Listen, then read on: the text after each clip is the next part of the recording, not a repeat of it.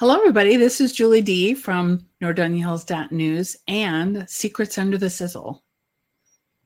So I'm going to start doing these audio recordings and kind of explain a little of the backstory behind the chapters. We're starting with chapter 7 because that's the newest one. In case you don't know about this series, it is a series about two sisters who have a steak restaurant and all the different things that happen around their lives.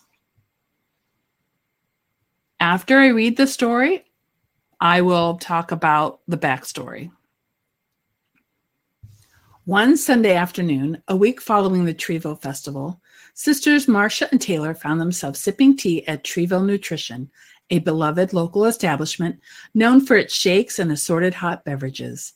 As they chatted, they reflected on the festival's success and contemplated improvements for the upcoming year. "We certainly need to recruit more volunteers," Marcia pointed out, stirring her tea thoughtfully. Taylor nodded in agreement. "Absolutely. I'm still trying to recover from all the hard work it took to organize the event."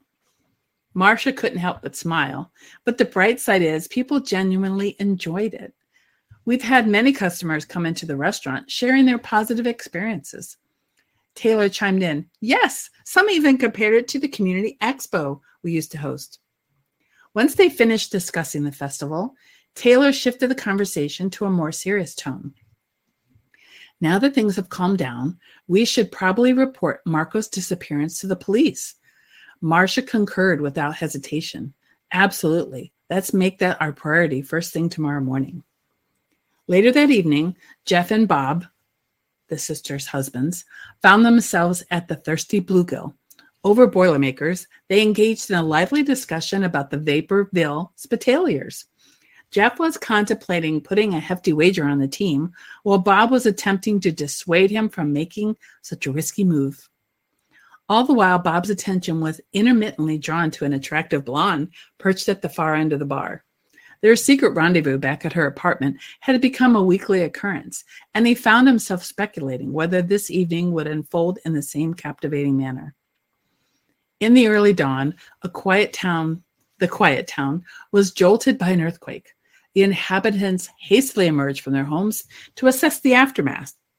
The sisters, who were at their restaurant gearing up for the day, observed the hanging mum basket swinging. They promptly assessed the Treeville app on their phones, where a notification revealed a 3.5 magnitude earthquake had just taken place. They inspected for any possible damage, but found none. In reality, the only casualty was a few broken eggs dropped by Penelope Peak, who was startled by an unexpected occurrence on the lake after the earthquake. She cherished her lakefront property, but this morning's sudden activity on the lake left her taken aback. "Could that be a body?" she voiced out loud, despite the absence of anyone else. Penelope, also known as a town eccentric, was often spotted rowing her modest boat, accompanied by her French lot bunnies, Flopsy and Mopsy. Without hesitation, she dialed the police. However, the authorities were overwhelmed with calls related to the earthquake, and considering Penelope's reputation as somewhat peculiar, they didn't rush to respond. The lake, being fairly secluded, was one of the reasons Penelope appreciated her home's location. Upon completing their morning tasks, Marcia and Taylor made their way to the police station. They were taken aback by the sight of many officers engaged in phone conversations about the earthquake, attempting to alleviate people's anxieties as no damage had been reported. The sisters managed to find an available officer to whom they relayed their concerns regarding Marco's disappearance. Suddenly, a rookie police officer burst into the station, panting, and announced, "There's a body floating in Turtle Lake." The rookie had been delegated to pay a visit to Penelope, who resided just blocks away. To verify her lake sighting, the police chief questioned why he hadn't radioed the information in, to which the novice officer responded, overwhelmed with excitement, that he had sprinted all the way to the station and totally forgot to notify them via radio. In this close-knit community, news spreads like wildfire, and the solitary witness from that fateful nocturnal mission was finally ready to unveil what she knew. to be continued. Now, let me give you a little background on why some of the characters have these names and some things that happened in my personal life that added to the story. So first of all, it mentions in chapter 7 about Treeville nutrition. Well, of course, that was inspired by Macedonian nutrition, a place where I love to get shakes, and they have like coffee and tea, and they have sweets. And it's just a lovely local hangout, and it's owned by people from the community, which is great. So if you haven't went to Macedonian Nutrition, they're located on the corner of Route 82 and Valley View Road in Macedonia, across from the Dunkin' Donuts. Oh, let's see. And they're talking about Treeville Festival.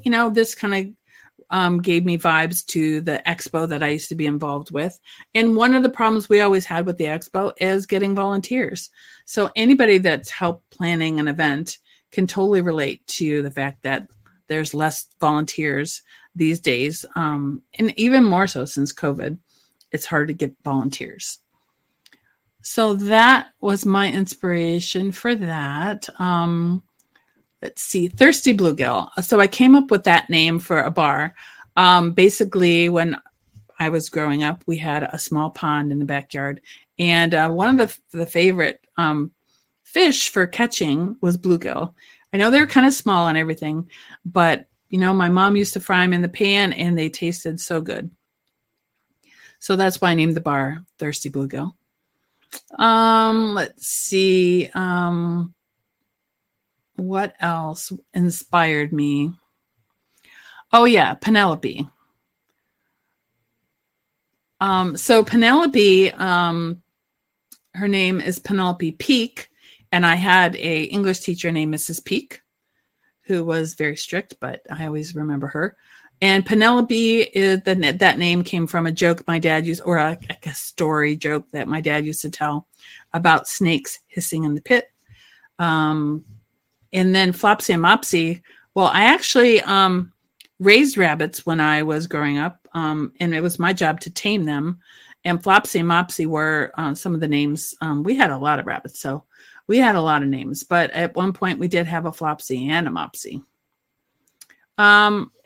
In regards to the mum basket swinging, I was actually at Chi-Chi's years ago. I mean, yeah, like years ago, when there was an earthquake and the hanging baskets were swinging. So that's what prompted me to add that little tidbit. I think those are really like the big things in this one. Turtle Lake was, obviously very common lake name. And the sisters grew up in West Virginia, and my parents are from West Virginia. And they grew up in a holler. My mom grew up in a holler. So in previous chapters, there are, even more tidbits. But, check out the story.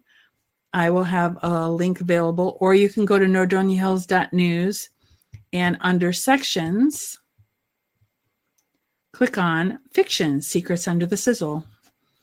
If you follow us on social media, you will also see the periodic postings about it. And if you go on our Facebook page, Nordonia Hills News, it is pinned to the top.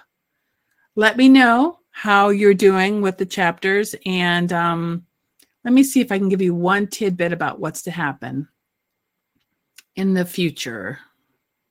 Well, I will tell you that the sisters did take over the restaurant from their father, and they used to work in the restaurant for their father, and now it's theirs. And I have not revealed where their father is currently, but in future chapters, we will talk about how he is in a retirement community, and they will go visit him. And their mother, I did indicate in the story a couple chapters ago that the mother did pass away when the girls were young.